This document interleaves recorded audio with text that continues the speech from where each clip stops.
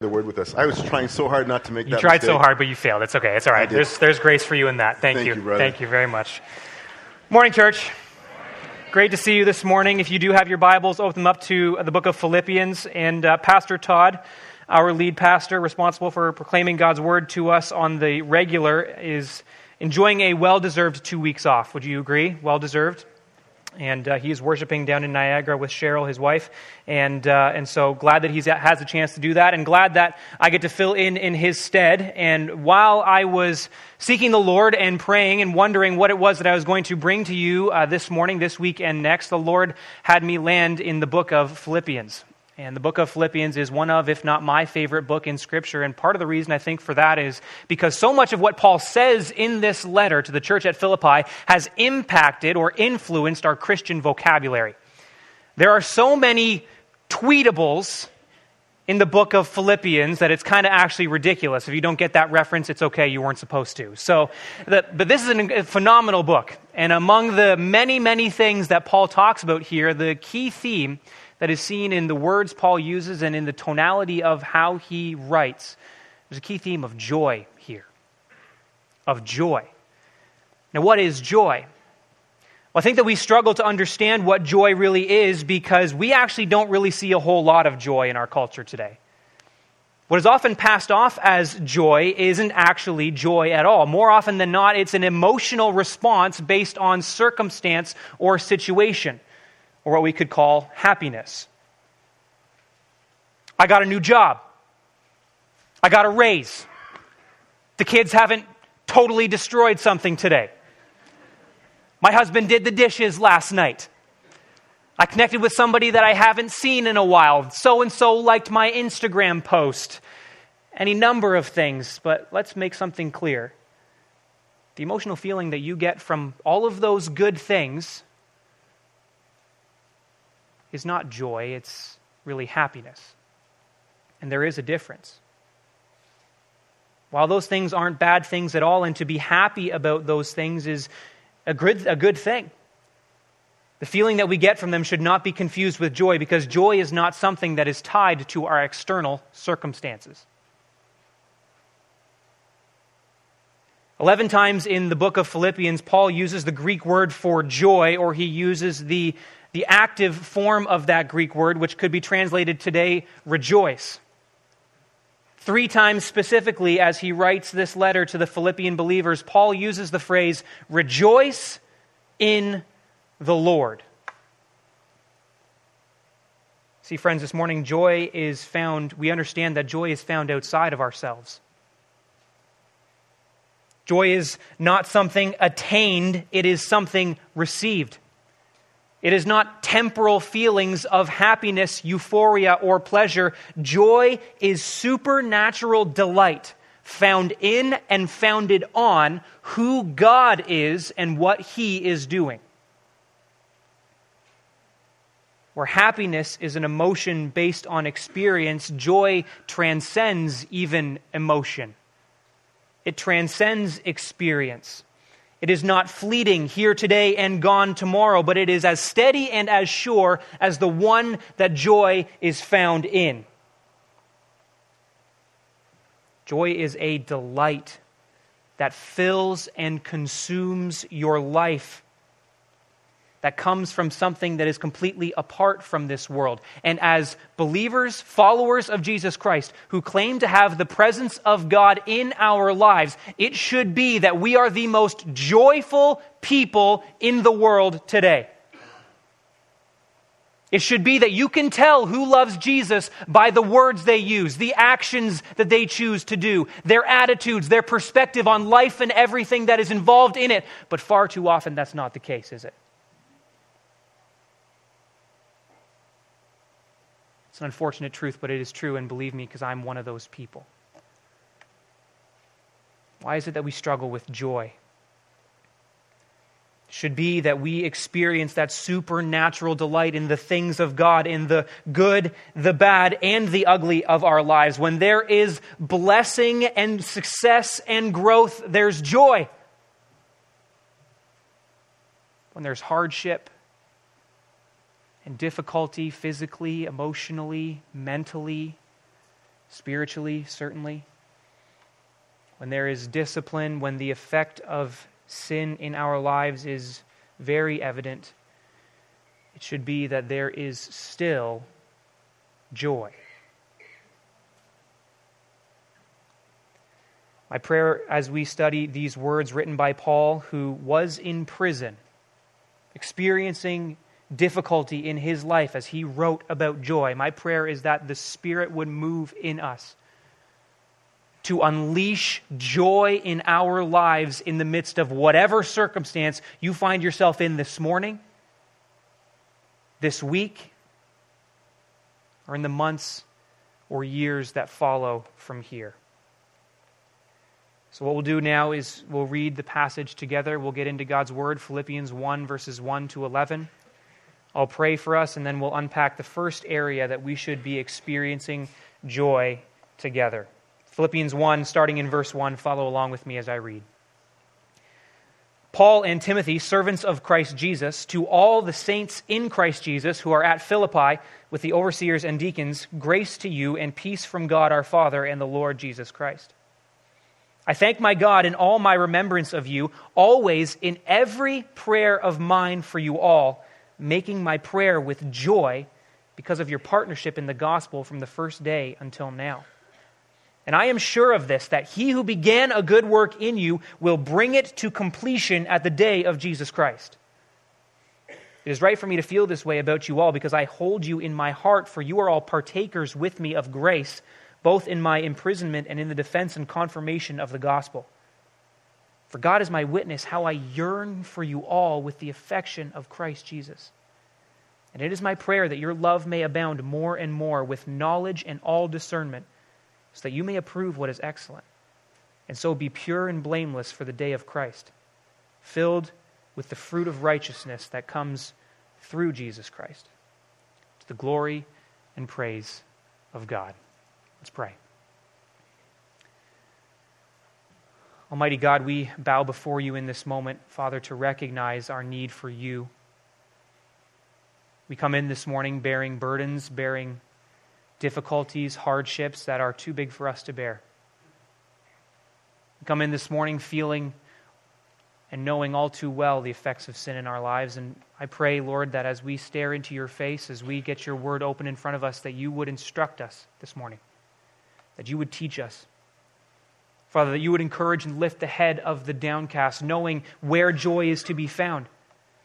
I pray, Father, that you would challenge and rebuke those in rebellion and running away from you in light of the fact that in the gospel, the good news of Jesus Christ, that is the only place we can find our true joy.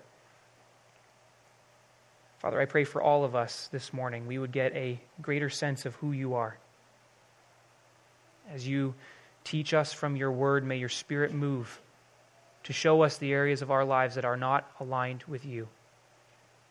And Father, in all of this, we pray that you would unleash the joy that is found in you in our lives. May it unite us together. And may it bring us to greater effectiveness and efficiency in the gospel of Jesus Christ proclaimed. We pray in Jesus' precious name. Amen. Amen. Well, we are diving into this letter that Paul wrote to the Philippians. I would encourage you, if you have time in your Bible reading this week, to spend time in Acts chapter 16, which is where we see a detailed account of how the church at Philippi was started. The phenomenal way that God moved and worked so clearly to bring the gospel to the believers there. I'd encourage you to take a look at that. It is pretty fantastic. But what's clearly evident, even in the first few verses of Philippians, is that there was a partnership in mission and ministry between Paul and the Philippians that was founded in the unity that exists in the gospel of Jesus Christ. There is great joy to be found in our gospel unity. And in a world today that is seemingly more connected, not even seemingly, is certainly more connected to one another than ever, it is actually the case that we are living in a society that is more isolated from mankind than ever before. The connections that we're able to make with people across the world aren't even really connections at all. For followers of Jesus Christ, we experience a connection, a bond that is something particularly special in the world today, and that is the gospel partnership that we share with other followers of Jesus Christ. And in the gospel, there is unity, and there is great joy to be found there, which is the first way that we see that there can be joy unleashed in our lives is when we understand that we have a gospel partnership with one another. And what we'll see this morning are 4 key areas of unity that come through our gospel partnership. And hopefully and prayerfully, we'll see that there should be reason for us to delight greatly in what we understand the gospel to unify us in. So see this first. I experience great joy when I see that we are united in promise. United in promise. And the gospel partnership that existed between Paul and the Philippians moved Paul to, check out verse 3, thank my God in all my remembrance of you. In every prayer of mine for you all, I make my prayer with joy because of your, here it is, partnership in the gospel from the first day until now. The Philippians had engaged in an active partnership with the Apostle Paul, who had the mission and mandate to proclaim the gospel to the world. Later on in chapter 4, Paul would explicitly thank the Philippians for sharing with him in the trouble that he faced as he proclaimed the gospel, and for financially supporting him generously as he went on mission. What's evident is that the Philippians were bought in. They were sold out for the mandate that Jesus had left for us. Matthew 28:19-20, you know it well. Go, therefore, and make disciples of all nations, baptizing them in the name of the Father and of the Son and of the Holy Spirit, and teaching them to observe all that I have commanded you. Paul was on mission in that. The Philippians were on mission with him in that. And it's evidence that the faith that they had and the partnership that they had engaged in changed their lives as they continued in obedience to what Jesus had called them to, specifically, where your treasure is, there your heart is also, which Jesus says in Matthew 6:21. They gave of themselves sacrificially to the mission. They laid themselves down on the line in this way, knowing the importance of what it was that they were engaged in with the Apostle Paul. And because of that, their faith proved genuine. By their works, because of their fruit of their faith was evident. But not only evident, it was genuine. Paul had confidence that they were not only united with him in the faith that they shared and united with him in proclaiming the gospel, in fulfilling the gospel partnership that they had, but Paul was also confident, and we can be confident as well, in verse 6, that they were united in the promise of God. And I'm sure of this, that he who began a good work in you will bring it to completion at the day of Jesus Christ. Because of the gospel partnership that the Philippians were engaged in, they were also partnered in the promise that comes through the gospel of Jesus Christ. And that promise is the work that God started in making a way for us to enter into restored relationship with him was accomplished and finished when Jesus Christ declared it to be so.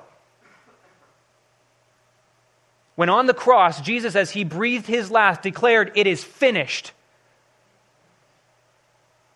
So our salvation was secured in him.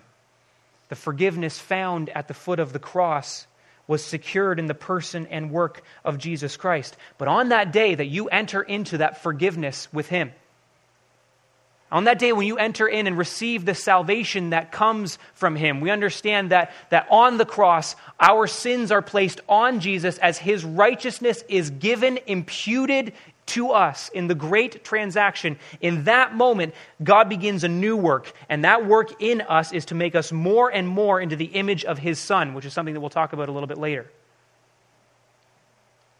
But the promise here is that God will do the work that he desires to do in our lives. God will do the work of making us more and more into the image of his Son. And God will complete the work on the day of Jesus Christ, when the new life and the hope of the promise of eternity with him that is found in the new life Jesus Christ himself experienced when he burst forth from the grave is realized for you and I. On the day that Jesus comes bursting through the clouds and every knee bows before him, we are ushered into the presence of God, the day that we stand before him and enter into his presence for all eternity, where we will experience the potentially most beautiful picture of anything that we can ever see that is detailed so incredibly in Revelation 21. Listen to this. And I heard a loud voice from the throne saying, "Behold, the dwelling place of God is with man. He will dwell with them, and they will be his people. And God himself will be with them as their God. He will wipe away every tear from their eyes, and death shall be no more. Neither shall there be mourning, nor crying, nor pain anymore, for the former things have passed away." He who is seated on the throne said, "Behold, I am making all things new." Also he said, "Write this down, for these words are trustworthy and true." He said to me, "It is done. I am the Alpha and the Omega, the beginning and the end. To the thirsty I will give from the spring of the water of life without payment. The one who conquers will have this heritage, and I will be his God, and he will be my son." That's the promise we have in the gospel. Follower of Christ, loved one of God, that is your promise, won for us by Jesus himself. That is the promise given to you by the one who keeps his promises. And that promise that we share together should unite us together. And in that unity of promise, there should be joy. I hope your heart overflows at hearing the words of Revelation 21. I hope in hearing what it was that was achieved for us, what it is that we get to look forward to with this life and all of its hardships and difficulties and pain and hurt, I hope that brings you such joy.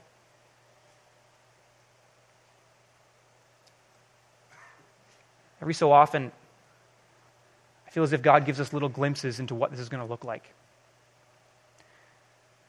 I feel as if when we experience the presence of God, whether it's in worship, whether it's in opening of his word, whether it's in prayer, service, whatever it may be, God gives us a little bit of a taste of what it is that we'll get to do for eternity. As a leadership team at Harvest Youth, we've been praying desperately that the Lord would move to open up the hearts of our students in worship.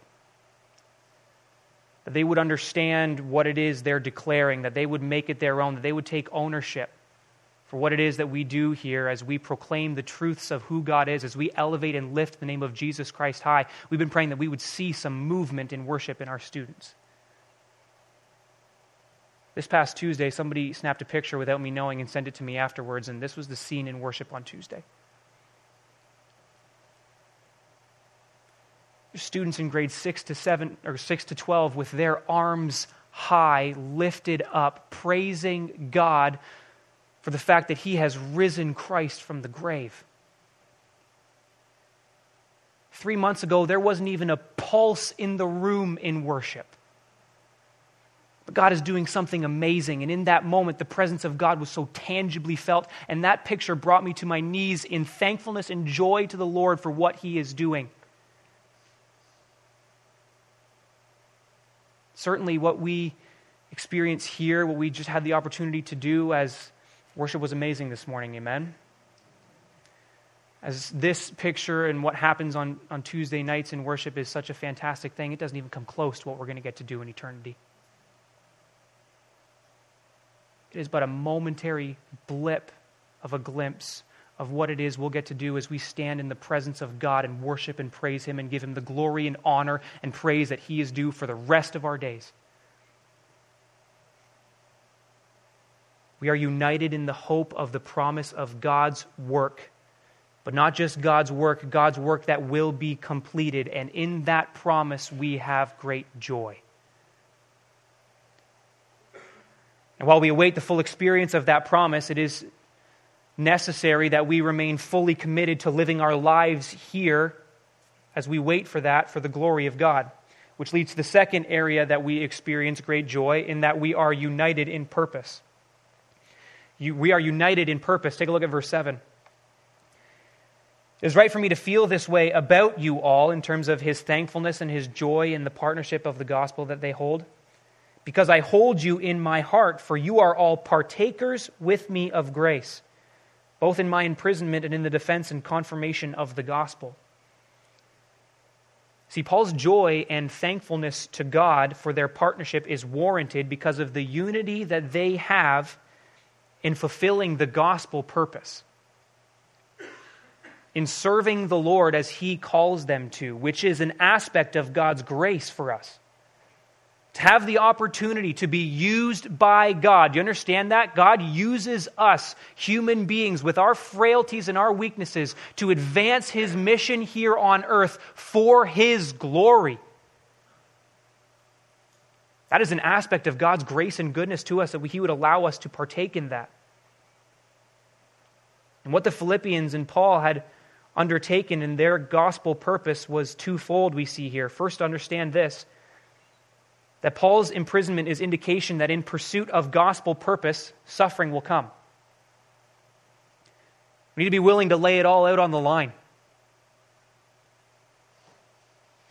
The remarkable statement here is that Paul views his current situation of being imprisoned as another aspect of God's grace. He's facing charges that could lead to his death. He is awaiting trial before rulers, and all the anxiety and worry and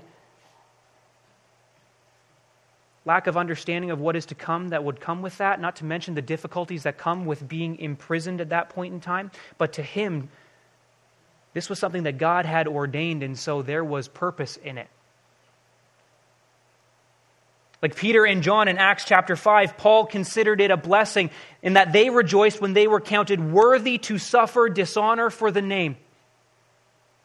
The perspective he had was that the charge to endure hardship for the gospel was a blessing, as Jesus himself declared it to be in Matthew chapter 5. Blessed are those who are persecuted for righteousness' sake, for theirs is the kingdom of heaven.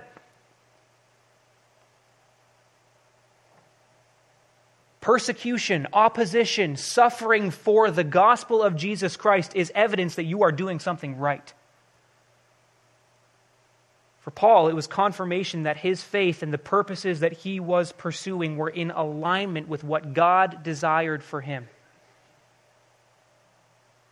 And so in light of that, as we face opposition, if the time should come that we face persecution for our faith, our perspective should be 1 Peter 4:13, but rejoice insofar as you share in Christ's sufferings, that you may also rejoice and be glad when His glory is revealed. When you rejoice in suffering, as evidence of your faith, that is evidence of your commitment to the gospel purpose, but in that, God's glory is revealed in you and in the people around you who see that. Second part of this is that his imprisonment had an even greater purpose than just that.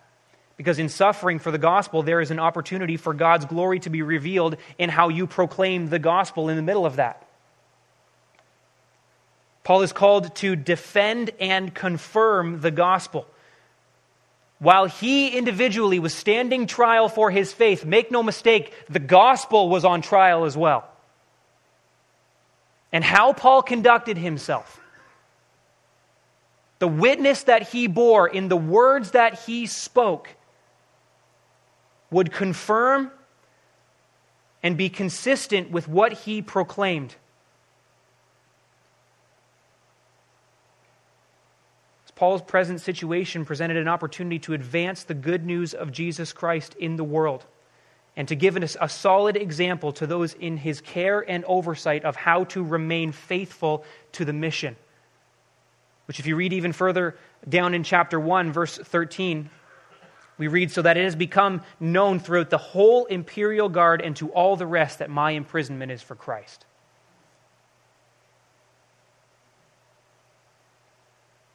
Paul and the Philippians were united in this purpose.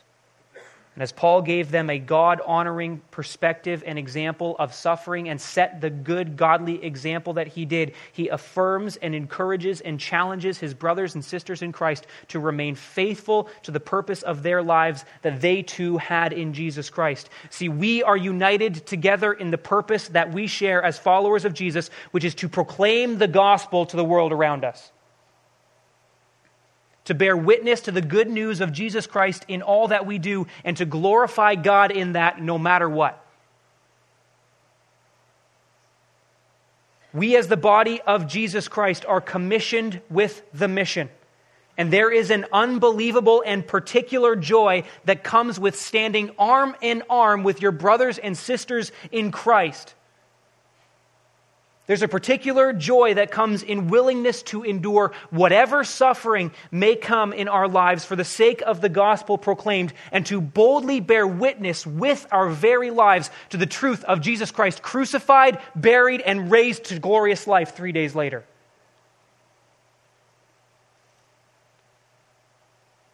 Knowing that in fulfillment of our gospel purpose, we are guaranteed a promise of what awaits us on the other side, no matter what we face here. You see, we are united together in our greater purpose of proclaiming the gospel to the world, and that is an incredible thing. One of the things that I love so much about being in ministry, specifically in this church and in this city, is the opportunity that we have as a church and as church leaders to partner with other like-minded churches in our area. And while ministry philosophies may differ, while we may do things that Connexus won't do, or Emmanuel or Mapleview won't do, while they would choose to do things that we wouldn't do, we are united in the greater purpose of proclaiming the gospel to the city of Barrie and Simcoe County. I could personally attest to the great joy that comes from sitting with these fellow leaders and fellow believers that would make a different church home than what we would. But to have the opportunity to encourage and spur one another on, to share ideas, to be able to pray and work alongside one another, there is such joy. Certainly when it comes to partnering with other churches, we need to major on the majors of what truth is, of what God's Word says about those things. That's for sure. But listen, we can minor then on the minors until the cows come home. Yes, I'm under 30 and I just used that phrase, all right? The greater thing here is that we are united in purpose. And in fulfillment of the gospel purpose, there really is no room for division or dissension, because it only betrays our message and detracts from the unity that should exist by our common purpose.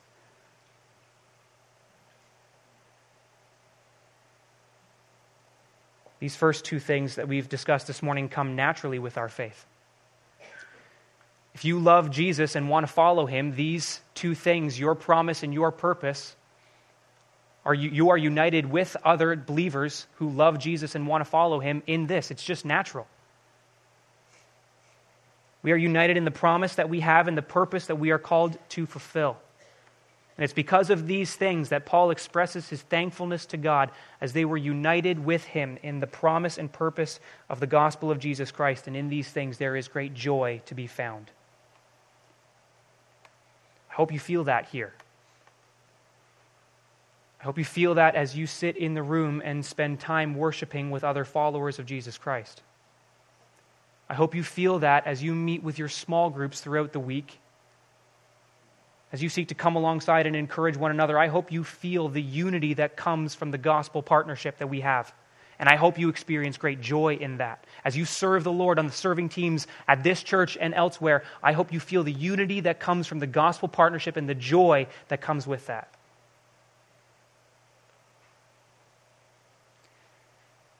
But these next two areas relate more to our conduct with one another as we seek to live in the promise and purpose that God has set out for us.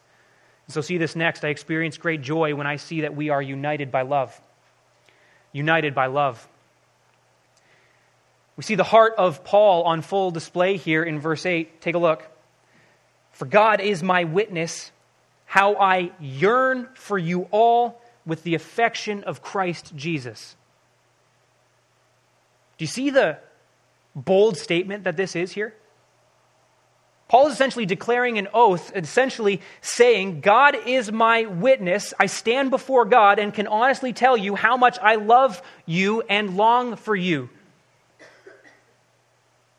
And the extent of his love for them is that he does so with the same love and affection that Jesus has for them. And we understand the love that Jesus had for the Philippians and the love that Jesus has for us is what sent him to the cross. This is a bold statement Paul makes here.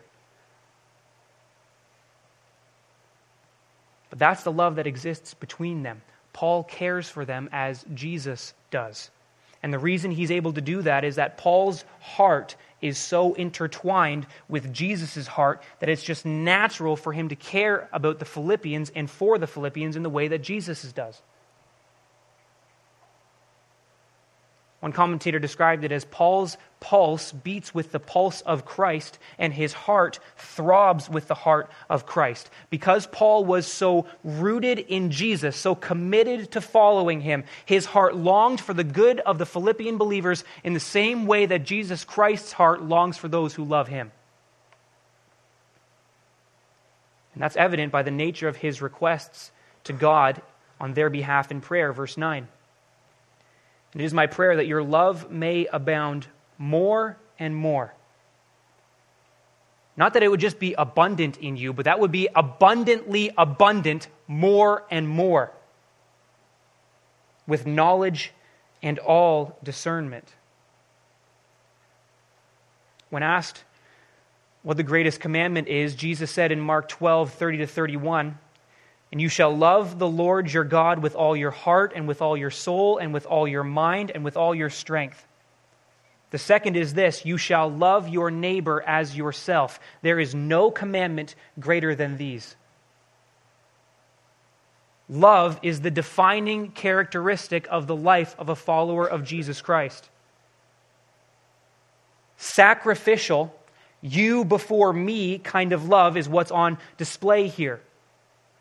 If we are going to abound in love, it starts by getting our minds fixed on the person and work of Jesus Christ and viewing others the way that he does. Love is the mark of a follower of Christ and is the defining characteristic of a life that's been changed by Jesus. And a lack of love toward one another is divisive in the church and devastating to our mission. Not only that, but a lack of love experienced or a lack of love produced to other people robs you of the joy that would otherwise come in a unity of love.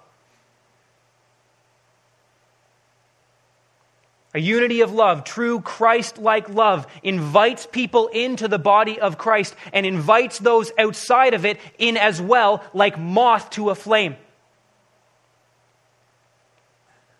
We have a responsibility to be that light for other people. In a world so terribly confused about what love is, the Church of Jesus Christ stands as the beacon on the shoreline of God's love to a world that so desperately needs it.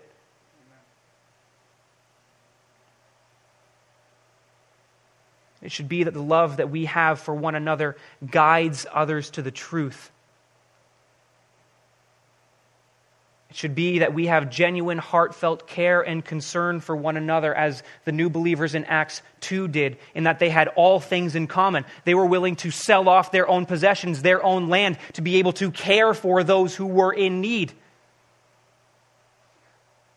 Love is not confined to that specific example, but it's that we would be willing to lay ourselves on the line for others in love and care for them. Out of a recognition that doing so advances the purpose that we've been called to.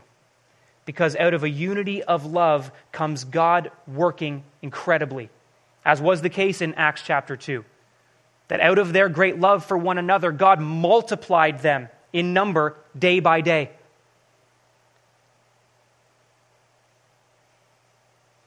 Our unity of love often, albeit imperfectly expressed, but committed to, growing in, seeing it occur abundantly as Paul desires in Philippians, will have incredible results.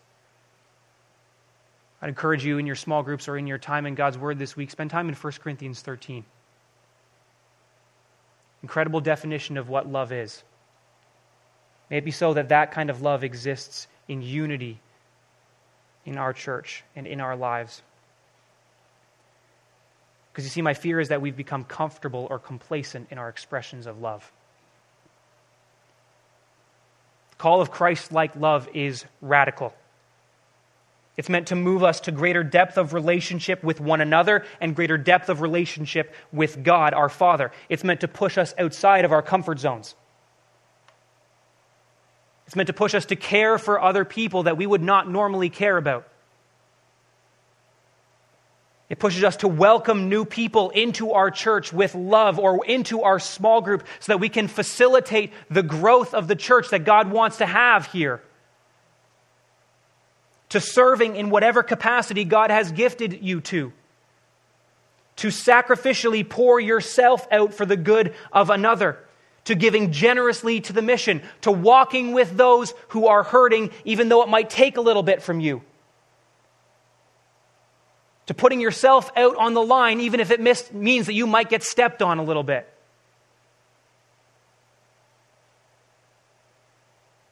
Please don't see this as a condemnation from some 20-something delusional. Because we as your church leaders and staff see you faithfully loving others. And that's amazing, and we're thankful to God for it, again and again. But it would be a great tragedy if I or we as the church felt like we had arrived at this. Or to embrace the notion that somebody else will take care of it. We are stewards of God's love in this world. We are tasked with sharing it, at the end of verse 9, with all knowledge and discernment. David Garland, Bible commentator, described it in this way: Christian love is not blind or mindless, but it is to be expressed with careful watchfulness and intentionality, with the result of, verse 10, take a look, so that you may approve what is excellent. Here's the fourth thing. I experience great joy when I see that we are united by change. We are united together in the work that God wants to do in transforming us into the image of His Son. In our growth of love for God, for who He is, for those around us, for what His Word tells us, in our growth and ability to approve or practice what is excellent or proper, God is glorified, and we are united. God wants to do the work of having our lives become increasingly fixed on Him and bringing glory to His name, with the end result being what we read in verse 10, so that we would be pure and blameless for the day of Christ, filled with the fruit of righteousness. In change, it's not that we should experience spiritual perfection here on earth. We recognize that that is reserved for what we've talked about already, the promise that God will complete His work in us at the day that we see Jesus Christ face to face. But it is that we are growing in our likeness to Christ, growing in the process of sanctification in our lives, of becoming more and more like Jesus in our pursuit of godliness and in our ability to live it out.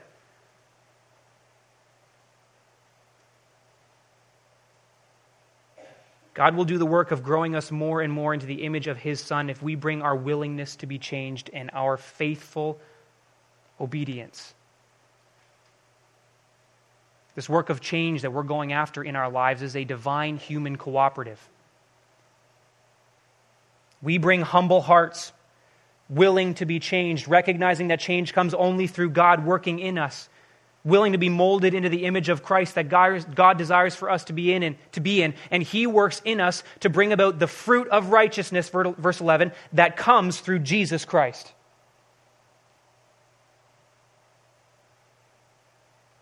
With God's end goal, and hopefully ours as well, being that we would live for the glory and praise of God. We are united together in the change that God wants to make in our lives. It's a process that we are in together.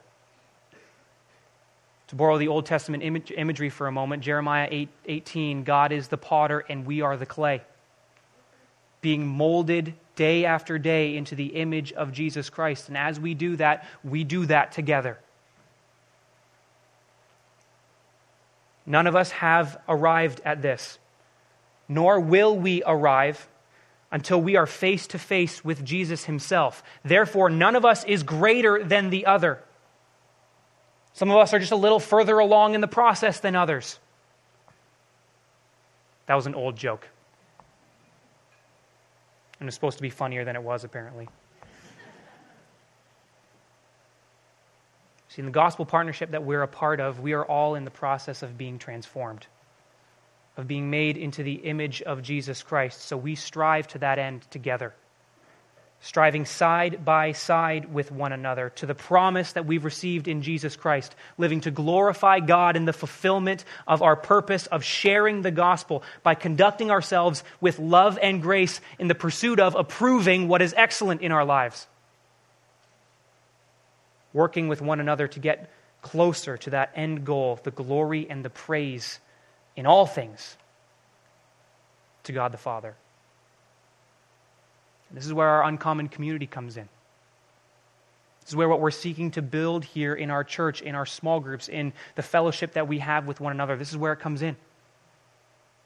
In being open and authentic and transparent with one another, we let others into our lives to help us in the unity of change that we are seeking to go after together. We are a church filled with messed up people. Any messed up people in the room this morning? We are a mob of misfits seeking to walk with each other, united in commitment to wanting to and seeking change in our lives with God's word in front of us, his Spirit working actively in us, growing in our understanding of what is excellent and how to approve of it, with the gospel truth as our guide, grace and love as our attitude, inviting others to come along with us as we struggle together for the glory of God. In our gospel unity, there is great joy.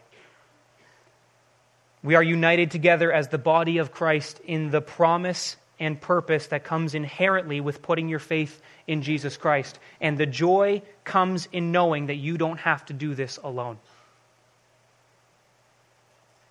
But as we express love and care for one another and work together for the change that God wants to do in our lives, there will be joy no matter the circumstances. So if that time should come that we face persecution for our faith, should the time come that we face opposition, as I know so many of you are, should the time come when mental health crises come in our lives, when sickness that can't be erased, or we endure all kinds of hardship, whether a result of our struggle against sin or not, joy can be found in the partnership that we have in the gospel of Jesus Christ with one another. Let's pray.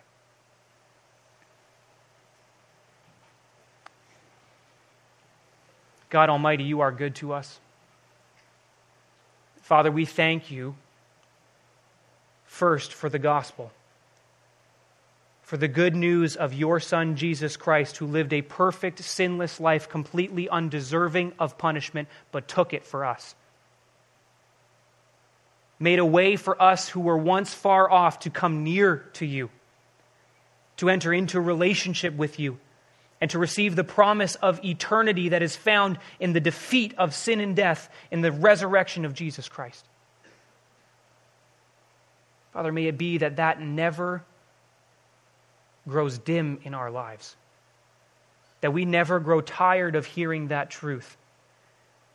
And may a greater understanding of that move us in activeness to the purpose of proclaiming that good news to everybody we come in contact with. May it be, Father, that we as a church, as a body of believers, are so united in this purpose that we encourage and challenge one another by our examples. Father, thank you for the unity found in love. First, in the love that we experience in your eyes through your Son, Jesus. Then in the love that we have for one another, and may it abound more and more, we pray, Lord. May this place, from the moment guests walk in, be a place of love for one another that is rooted and grounded in our love for you. And Father, may this be a place where we are humble to recognize that none of us have made it yet. We are striving together. May this be a place of grace, of love, of passionate pursuit of change from one degree of glory to another. May we strive together with one another with truth as our goal. All of this, Father, for the glory and the fame of your name. May you do it. Would you do it? So that as we grow in our ability to experience joy no matter what, we may be more effective and efficient in the purpose that you have set out for us, and we may be more effective and efficient at bringing you the glory that you alone are due. We thank you, Father, for this time. We thank you for your word. In Jesus' precious name we pray. Amen.